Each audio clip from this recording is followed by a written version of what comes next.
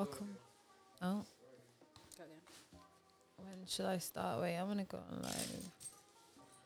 Hi everyone, and welcome back to A Wise Woman Once Said.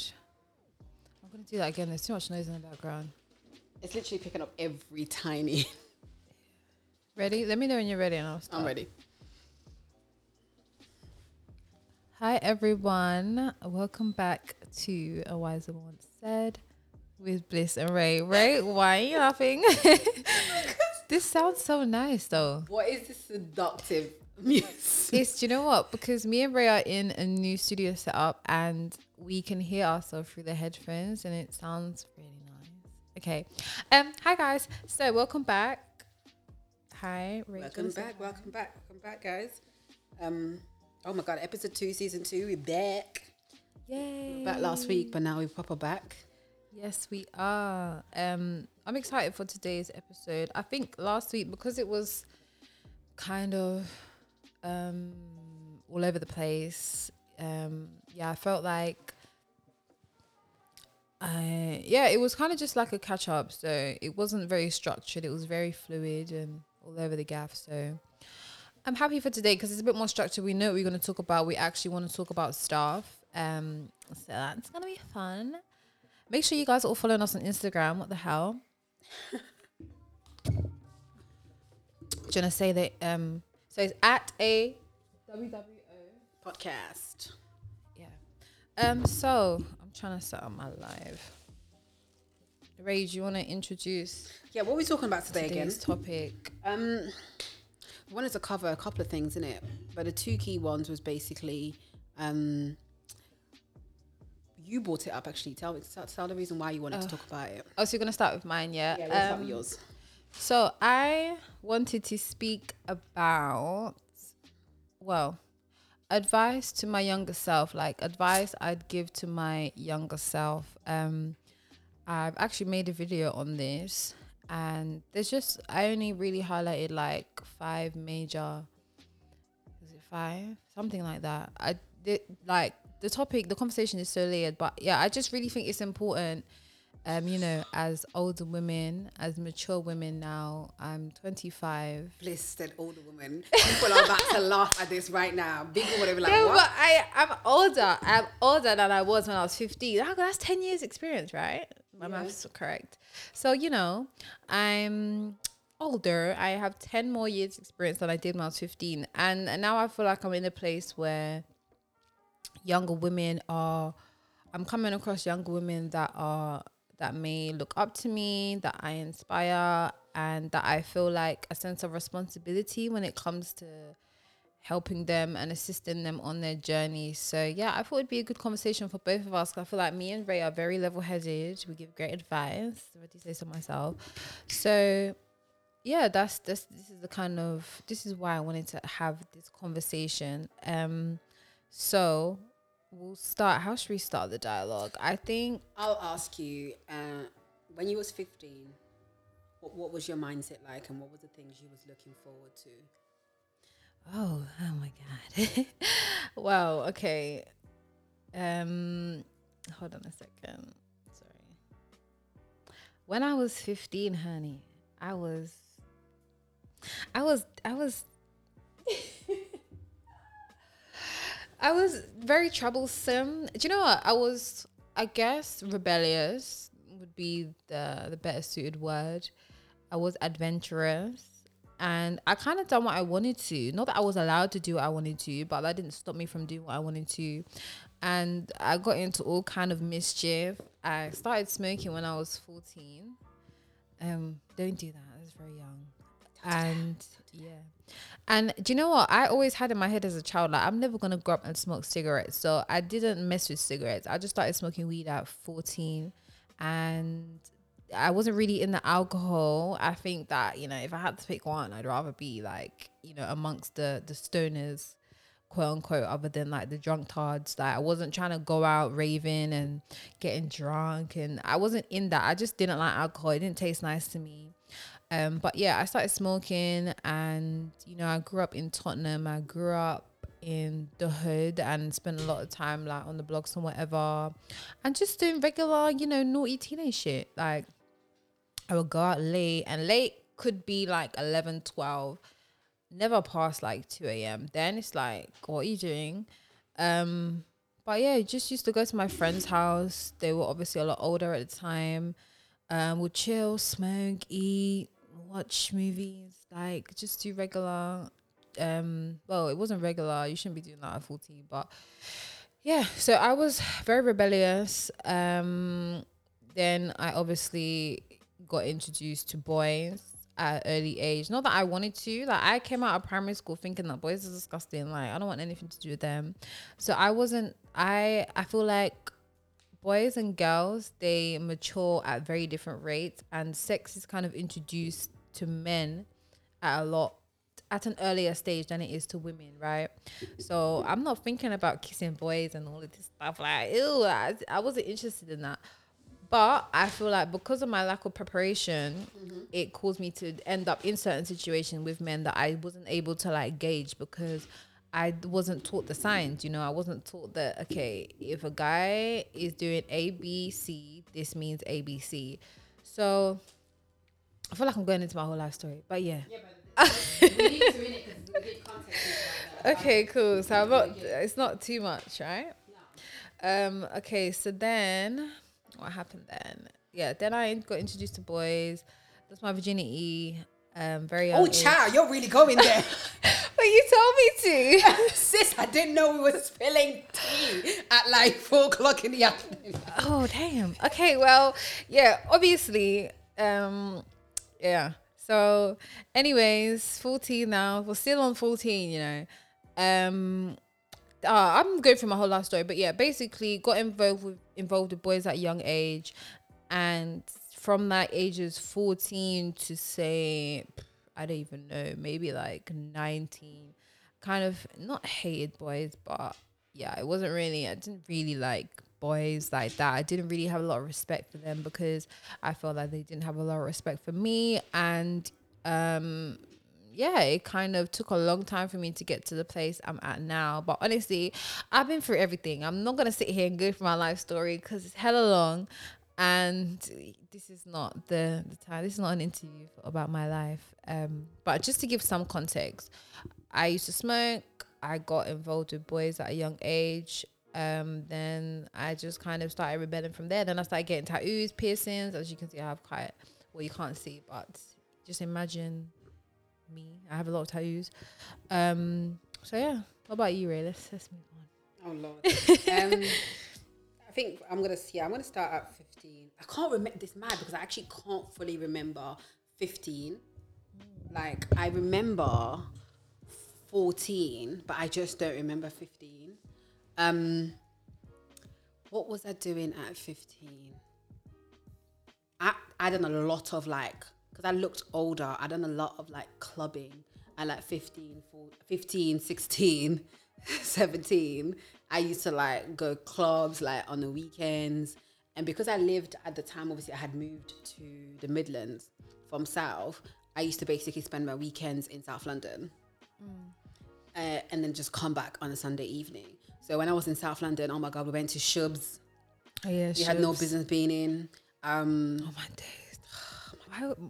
Anyways, Why yeah, was we continue. risking our life like this? No, please, because every time we went to a party in South, it got shot up. Why are Bruv. 15-year-olds, 16-year-olds having access to firearms? I never understood that. Let But me anyways, just tell the continue. 15-year-old story. So, obviously carnival. I done the whole kind of like teenage kind of thing, partied. But talk an example of the Shubs, knowing that it's dangerous. So bear in mind, my cousins and a lot are from a certain area of South London. Therefore, it really meant I had no business being in a certain area of South London. So, anyways, I can talk about it now because this is old news. But I was in Peckham, and my cousins and a lot from like Stockwell, that kind of sides. So we end up in Peckham in some Shubs. Our other cousin took us there. When I tell you, these Shubs was rammed. It was like I think the house was like this size here, but there was so many people in there that you could barely like walk through. So now I'm like, yeah, you just gas. Like I'm just thinking, First of all, as an adult, if I was to walk into that room, it's like, where is the exit? Like, where are the exits in case something was to happen here? And it's like, there's definitely no exit. So like, if there was to be something happening, people would be trampling on each other. And I thought to myself, what the hell? So I think some guy must have came. And you know when you just know someone comes in and the vibe changes? Like everyone becomes on alert. So my older cousin was like, girls, it's time to step out because something's about to happen. Bear in mind, we weren't supposed to be in Peckham in the first place. And there's certain man that's rolled in there. So I think it kicks off. And we basically just duck out. Like we can hear it kicking off as we left. But I was like, thank God it never happened to me. But like another situation where I think it was in South London, once again, being in areas I have no business being in. Like I feel like at that age, you have like a death wish. Like you're challenging death. You're challenging life like I can do this. You're just fearless. And it's good. I like that. It's great, but I could have probably died many times. I mean, we all could have, so... I was on the bus in a certain area. I had no business being in there. A guy recognized me and my other cousin saying that you're so-and-so's cousin, aren't you? You're not supposed to be here. And them, listen, South man, them, yeah. Obviously, if you're from North... Gal, dog, they don't care. You, like, and you didn't go South. You know, like, the rumors, you know what I'm saying? The rumors about South back in the day, like, it just wasn't a place you went. You just didn't go there, okay? Because... you just didn't go there. South was a very scary area, and if you're from North, you were just staying in North and doing. That's why every time we went to South, party got shut up. What? No. So yeah, and this is the thing. Like back in the day, no one was really taking trains like that. Like Underground was there, but you had free Oyster card. You're broke. You get like £5 a week, if that. So why are you gonna go on fast like yourself and get trains? So we used to get bus everywhere. So I think we got like 4 buses to get to South, and then the party got shut up. To get 4 buses back home. And then when you're in North, there's the N279, and that bus is always packed. The night buses are always packed. Oh, this is memories. But yeah, South was just a place that you didn't have no business being. Why are you going to somewhere that you have to get 4 buses? You just stay in your area, please.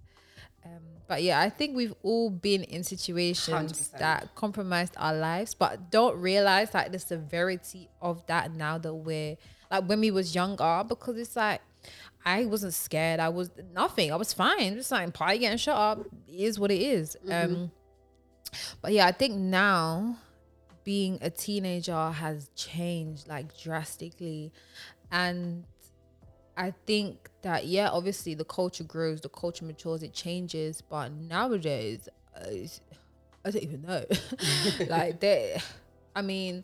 Yeah, like I said, I didn't grow up in the drinking environment. I think I went club once when I was 18, and this was just because I was allowed to go, even though I'd been out before. Like, do you know what the raves I went? I went to like the Yardie raves because anyone could get into them. Yeah, they didn't really care. Yeah, it wasn't an issue like that. But as far as like going clubbing in Central, it never really interested me because there's hella white people there, and it's just like occasionally they'll play bangers, but this was when the club scene wasn't so developed.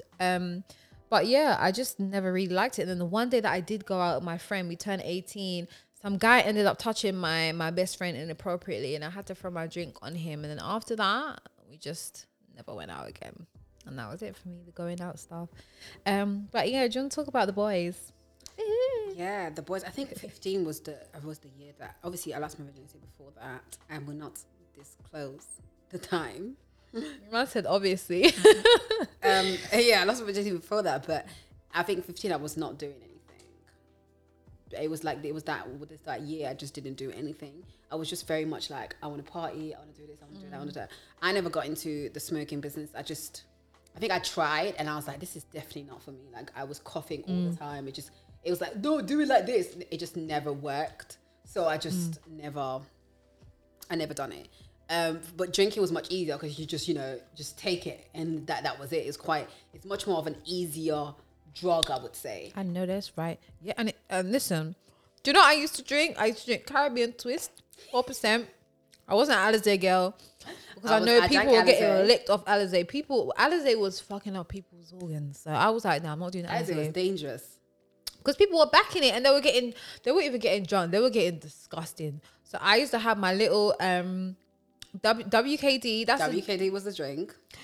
Caribbean Twist, the fruit punch one. And that was it. that was it as far as alcohol for me. Then I tried Maggie and that when I got older. Oh yeah, no, I used to Then do I, Maggie back then. Like, yeah, I never liked it. yeah, see, I was into Maggie. Yeah, I used to do Maggie that. back then, and I used to do. You know what I got into at one point as well? Oh yeah, back then I was like 17 or something like that. I was absolutely obsessed with Jack Daniels. Like everyone knew if Ray's coming, JD was nice Ray needs her Jack Daniels. Like on my 16th birthday party, it was at my mom's house. I was on my mom's dining table with 2 bottles of JD's in my hand and dancing on the table. Like JD was my drink. Do you know what? Yeah, I used to like JD and Boost. JD and Boost was a Wow, vibe. child, you're really out here just trying to raise JD. your heart rate. JD and Boost. I could stomach that. And Disaronno, I wasn't really messing with Disaronno. Vodka, I'd have vodka lemonade. I had this around later, and I was like, "Oh, this is sweet." It's kind of like it kind of just gave me grown. Because I was a JD girl. When someone gave me this one, I was like, "Oh, what's this sweet drink? What am I supposed to do with this sweet drink?" Right? And I'm there backing it like nothing care. And you get licked. I was in someone's like bedroom or something, but they had such a big bedroom. They had like a sofa, and we're chilling. So I'm now drinking this Toronto. Oh, I need to go for a wee. Stood up. When I tell you that thing licked me off, I was like, it got you. Sorry, it got you. I wasn't really a Henny fan. Henny is the devil's drink. Like I hated it. Anything can happen. I think my friend was trying to gas me up about it. She's like, "Oh, like Henny's like a." Because obviously I've been bougie in it, so she's trying to sell me off on like, oh, it's like a bougie drink and like it's expensive. The guys with the money buy Henny in the club, but this one Henny was like a bit expensive in the club, and I still didn't like it. It tastes like the devil's piss. Like I hated it. Please give me JD. I would take JD. Yeah, JD was over nice. Henny any day. JD was actually nice, but you know, Henny became a tumbler alcohol. Like it became an aesthetic because everyone was posing with the Hennessy bottles. Yeah, like they would hold the what's that called, the neck of the bottle, and it'll be on Instagram, it'll be on Tumblr, it'll be on Pinterest. It was a very aesthetic drink. I never really liked it, but yeah, so I wasn't really a big alcohol fan. I don't drink now. I just don't like being drunk. I've been drunk like 3 times in my life, and I've done some embarrassing stuff. Embarrassing. Are you not embarrassed? I think okay, cool. Have you been drunk before? Like drunk. Yeah, like yeah. drunk girl. That was the drunk girl at the party. There's always one drunk girl at the party. I've been that drunk girl at the party. I'm trying to think. I've been sloppy drunk. Twice. Yes, I have. I have Morocco. If yeah, I would me never too. let me live down this Morocco trip. Like she would just randomly out of nowhere sometimes be like, "Do you remember this picture?" And I'm thinking she's about to show me. Like, she's showing me just like this Oh yeah, we've all been that drunk girl next at to the the party. pool. Like, But you know what? Yeah, the first time I got drunk, I didn't know I was drunk. I didn't know because before that, I'm like, yeah, I drink, but I don't really get drunk. I've never experienced being drunk. All my days, like you said with the Disaronno, it hits you. You're like, okay, I am drunk. You can't taste the drink no more. It tastes like water. Like you can't see here. You could just see forward, and you're saying you're talking so chesty. Yeah, I done a lot of stuff when I was sloppy drunk, but I didn't drink anymore, so it doesn't matter. But yeah, so that's a bit of context to our childhood. A very like small piece of context. yeah, because small. like randomly I just be remembering stuff about my childhood, and me and my best friend, like I hope one day she comes to my YouTube and makes a video of me, because we have so many stories, and I just be remembering random stuff about our past. But yeah, okay, well, let's get to the main bit of the podcast. Yeah. That was just for your entertainment. So what do you wish that someone had told you at the time? You're 15, you're fresh in everything, learning new things. What is one piece of advice that someone gave to you and that you actually would have implemented?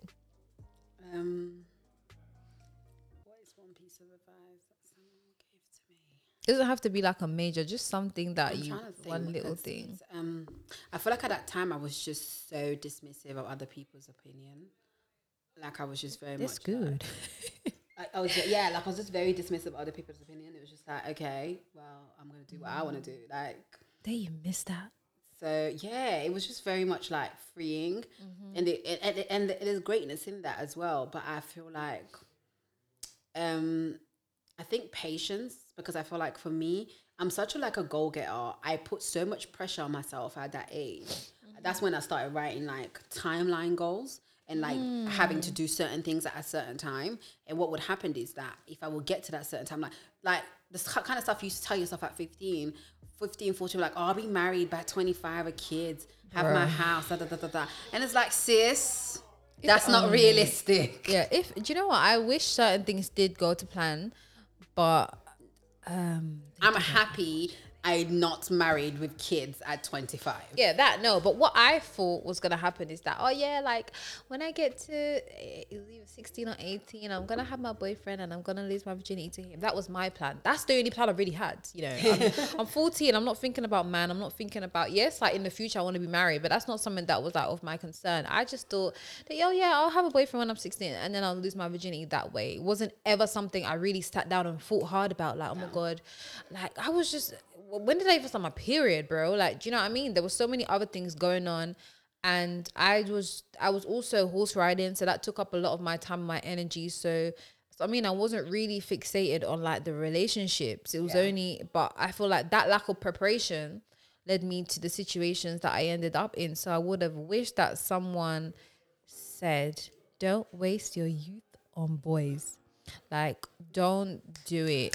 And obviously, not only that, but I wish someone would have like, because yes, they tell us to stay away from boys, but there's good and bad to that, because it removes the space for having like constructive conversations with us on how to have healthy relationships with boys. I wish someone would have done that. I wish I think parents kind of forget that part, right? They don't remember that specifically, especially as a 15, 14, 16-year-old, yeah. You're always asking the whys. Don't make a statement and think I'm just going to consume it, because at the end of the day, at that time, your brain is still trying to learn new things. You're still trying to conceptualize things and take things in. So when a parent just tells you, you can't do this, but you're like, if you can't tell me why, because you can't, then I'm still going to end up doing it, because you can't give me a good enough reason as to why I can't do that. It just sounds like, oh, you're just trying to make me not have fun. And just trying to be controlling and just trying to be the adult and trying to assert your authority. And I think that, yes, like boys and girls shouldn't be concerned about, you know, really stressing about relationships and whatnot when they're in their teens. But also we should have been told how to have healthy platonic relationships together, how to, if you are going to like someone, how to like them in a healthy way, what looks like this or looks like that, instead of telling us to stay away from each other. And then what happens is we're dysfunctional for our whole teenage years, and some people even through the whole 20s, and then you turn around and say, you're 35 now, you're 40, why you're not married, why you do not have children? Because, bro, I'm trying to heal from stuff that I went through in my childhood that you didn't provide me with the proper tools to deal with. Do you know what I'm saying? So it's not that boys and girls shouldn't interact, they shouldn't have relationships. Instead of making us like, or trying to install fear in our heads of each other and us connecting, actually sit us down and have proper conversations.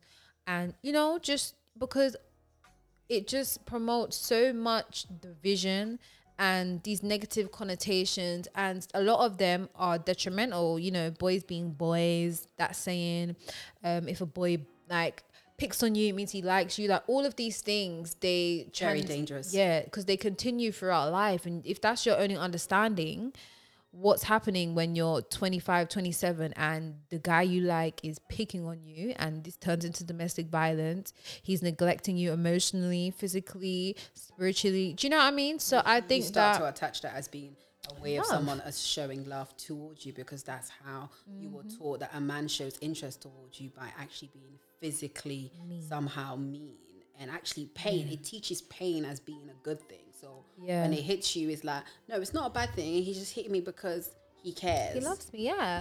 And it teaches us to measure our love based on how much pain we can take from someone. And I think that is that's what I thought. I thought that, oh, because I've been with this guy for XYZ amount of months, because my longest relationship was like 2 years. And he put me through all of this, I must love him, because why would I stay with someone that's done all of this stuff to me and I don't love him? Like, I must love him if, you know, I've taken him back after he's done this, after he's done that, he's cheated this, he said that, he's called me this, he's called me that. I must love him, you know? And that was my point of reference for like love, and, you know, basing it on the amount of pain that that person caused me. So yeah, I just think that I didn't have a healthy conception of what it meant to be loved and to also love someone, because I wasn't, in my right mind frame either. So not only was I receiving like this weird idea of what love is, but also I wasn't giving healthy love to my partner at the time, when I was like, however old I was, 16, 17. So yeah, I think on both sides it's very important to really have a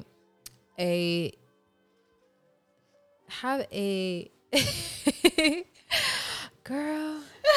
Did I just throw you off your track? Yes. Yes. But yeah, have a healthy point of reference to what love looks like. And a lot of it does stem from home.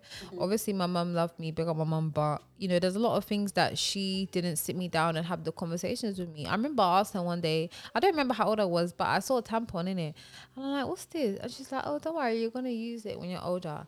But we never had a conversation about that afterwards. She just gave me some little period book and said, here, and gave me the book to read. And it's like, how am I supposed to now, as a teen, as a young 20-year-old, supposed to feel comfortable to come with you speaking about these things when you've shown me that this is an awkward thing? You've made it awkward for me. I didn't come out of the womb thinking, oh yeah, periods are awkward, or sex and boys are like, I've learned that from somewhere. So there were so many missed opportunities, but also, when you know better, you do better. Maybe that's how the conversations went when she was young, and then that's, my nan, and it's a whole cycle. So I'm here to break that cycle. Trust and believe.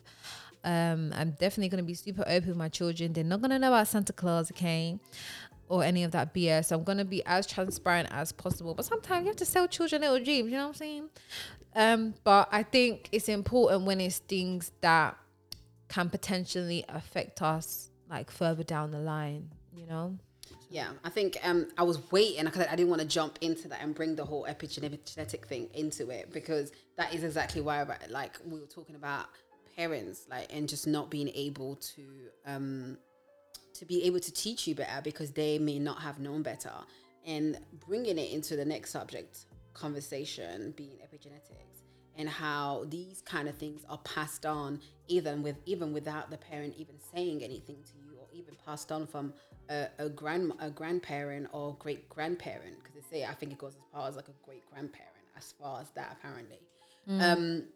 And just not knowing these things, like the reason why you may have been more, like, we were just talking about the difference between the two of us, right? You were more inclined to do smoking at that age than you was anything else. There may be another underlining genetic thing behind that, in which that led to that, right?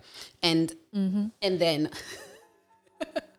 sorry guys, you can't see what she's doing, but in the video you can see what she's doing. She's like chewing away from the mic, because we're so used to like eating when we're live and doing the podcast. I'm hungry. Sorry, carry on. Yeah, and for me it's just like, so I talk about being inclined to smoke more than actually drinking. Whereas for me, but if I think about it like that, in my family, there were a lot of people that were like more heavy drinkers than anything. I'm not saying I was a heavy drinker, but genetically I was just more inclined to go down that route than I was to go down the smoking route. There you go.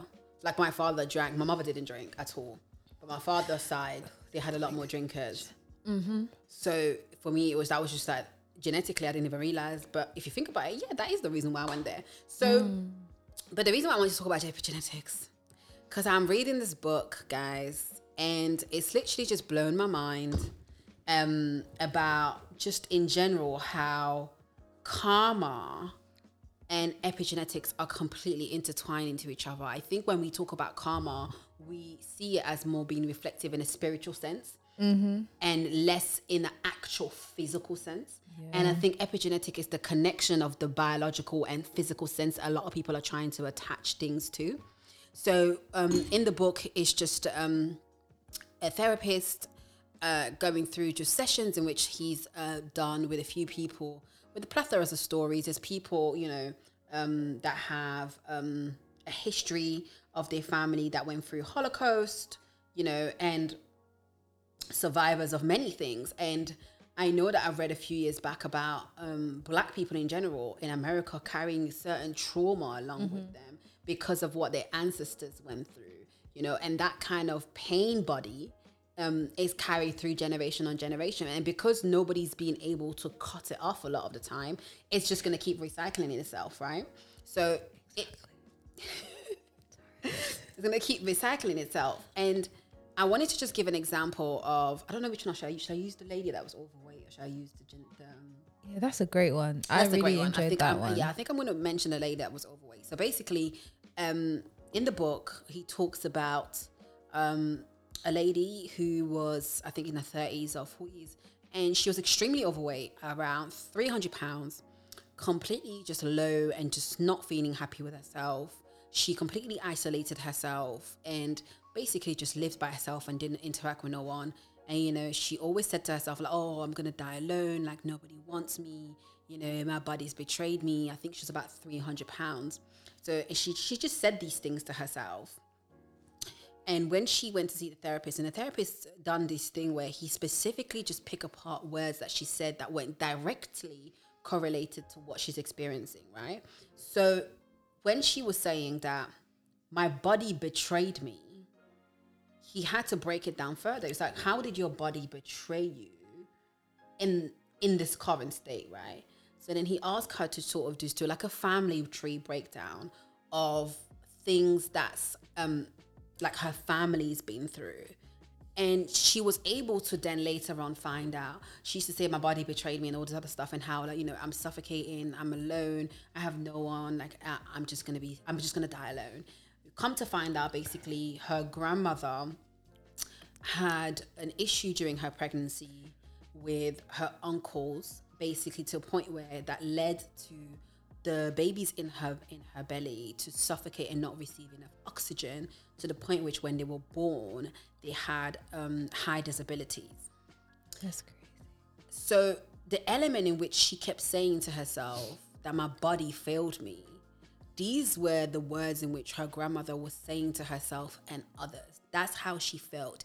It's such a deep-rooted trauma that her grandma died alone. And when it's talk about like her removing herself from people and living by herself and not seeing no one, which is exactly the same thing that happened with her uncles that the grandma gave birth to that had disability. They were in a basement, didn't see no one. You know, they kind of were just like out of this world and just not part of the rest of the world, which is exactly what she done. So he was explaining how when she was a young girl, she didn't really interact with people a lot at the time because she felt like an outsider. Mm-hmm. But as she became a woman, she started to put on the weight to separate herself from the world even further, to make herself less appealing to the world, not knowing that she's repeating her grandmother's wars, her grandmother's traumas, her grandmother's pain.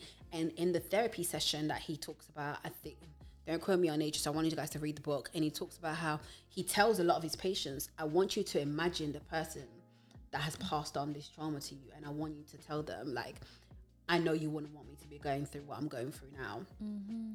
I know you don't want me to go through this pain. Mm-hmm. And I'm gonna leave this with you, because this isn't my fight. This isn't my pain. And it's just about relinquishing that, because it's funny with what the brain does. Even if the person is not there, if you're able to express it in a certain way, people are able to release these traumas that they've had for years and years and years. And this lady was able to change her life. Yeah, that's amazing. And I think as well, like, back to what you were saying, you see how I just segued? That was just a great segue to tie into the conversation.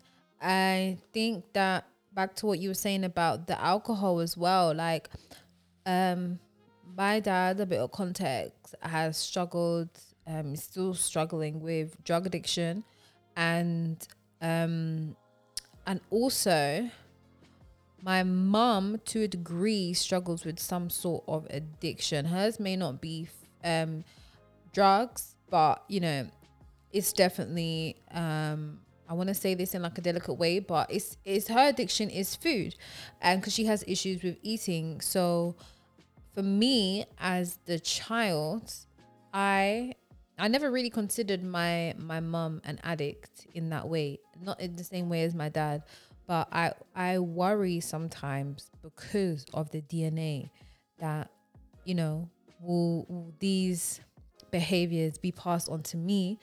And for all I know, they can be passed on to me, and they can be passed through me and skip onto my children or skip onto my children's children.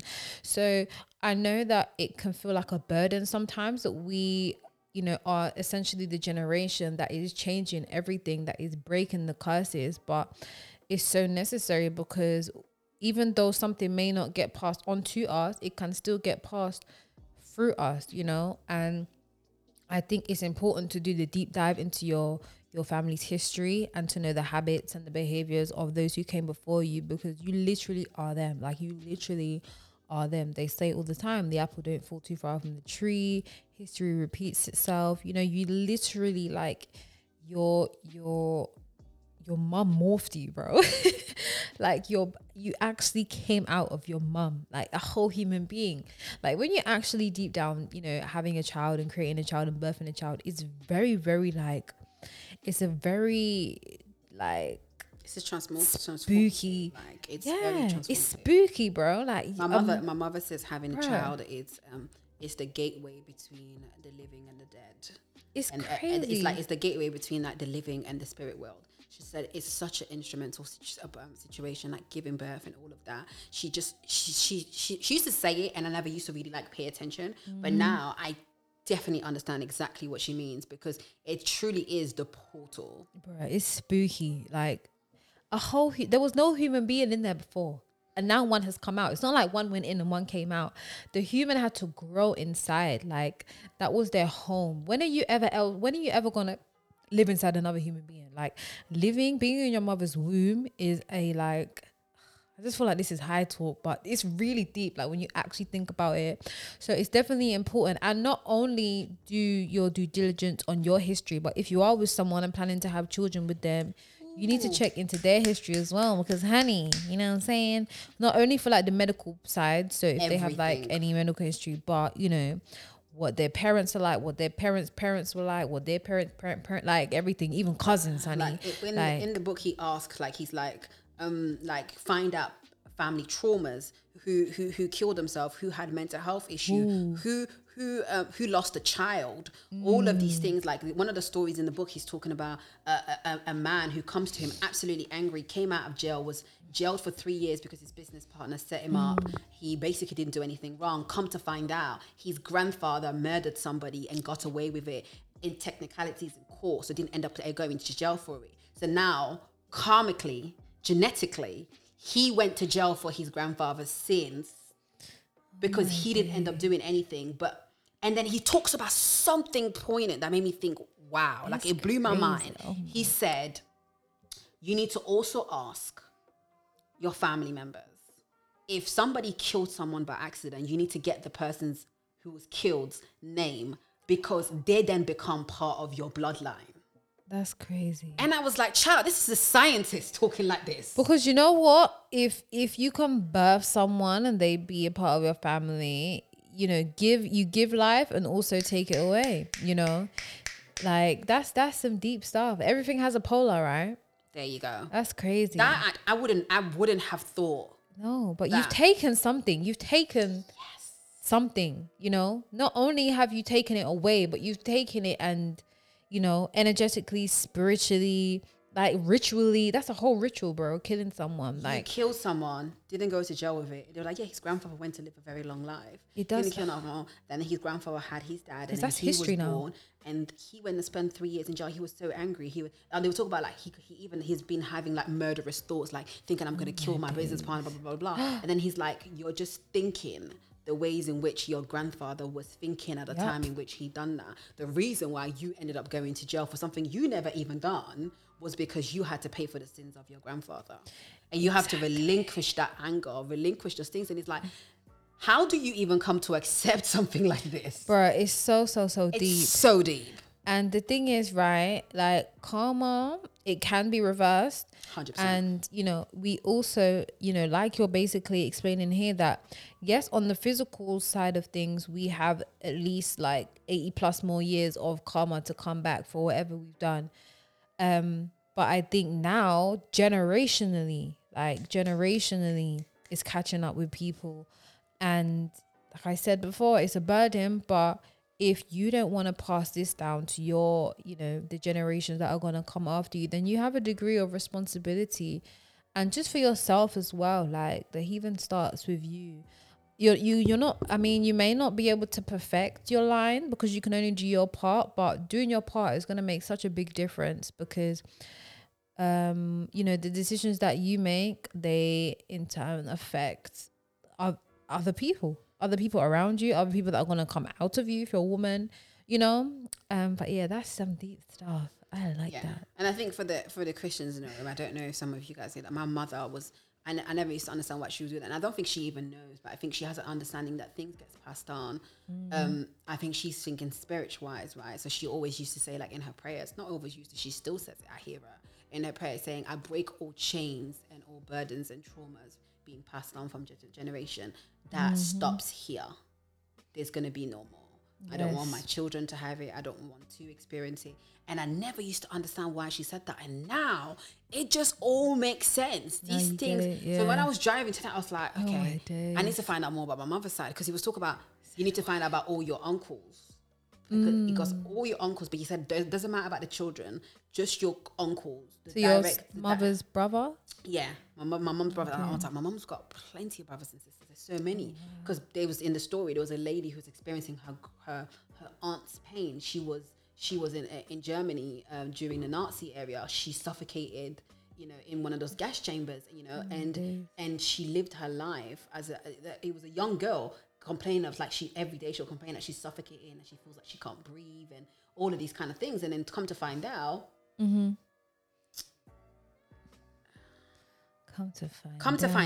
her grandfather, come to find out her grandfather and her auntie actually died in one of those gas chambers.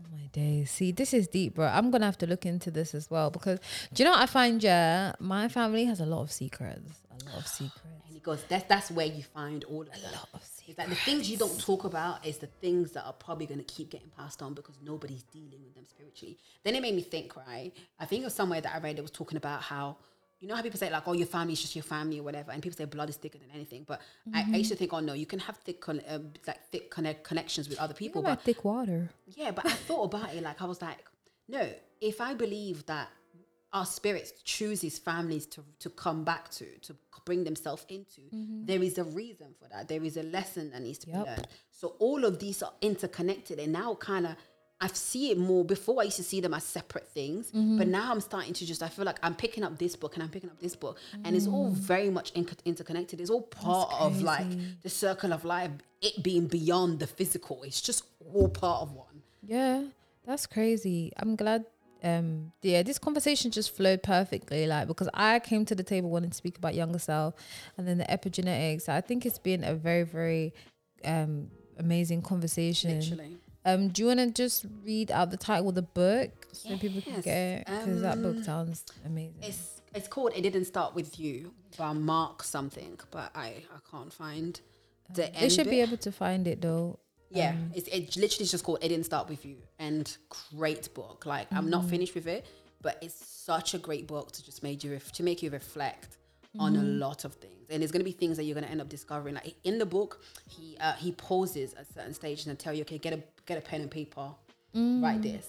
Okay, write this, write that.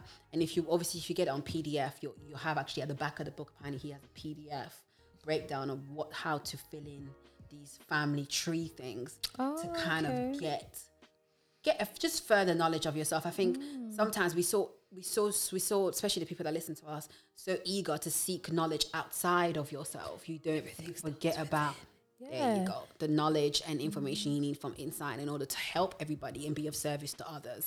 Yep, 100%. I think, I'm definitely going to look into that. And do you know what? Me and my sister are the inquisitive ones of the family. My sister's very, very inquisitive. So she's been asking me questions about, like, our family, who's this, who's that, who's this, who's that. And it's good, you know, because that's how I think she found me as well, because me and my sister have same dad, different mums. I found my older sister and I have a younger brother, but even us just connecting, like, the dots that we can connect, but there's still so many questions I have. I was even asking my mum, like, what did my grandma do for work as a young, like, woman? there's so many things that I don't know. And also for the women, it's important to know like the health of your grandmother's wombs and your mother's wombs. Did your mums, have issues with their wombs growing up?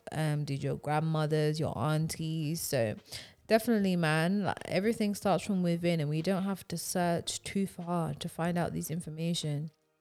Sorry, we can just literally go to the source, and the mother is the source of everything. So there you go. yeah, so such a great little episode. I know. I'm so excited. This is one of my favorite episodes. I'm really excited because I felt like we started at two like completely separate directions, and then it just kind of swiftly just became into one. So I'm excited. Hopefully you guys come back next week.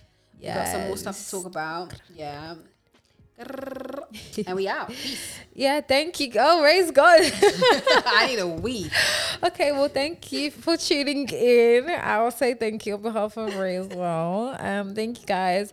Make sure you follow us on Instagram at WWOS podcast. And yeah, we'll see you guys next week. Make sure you give us feedback. Let us know what you thought and whatever.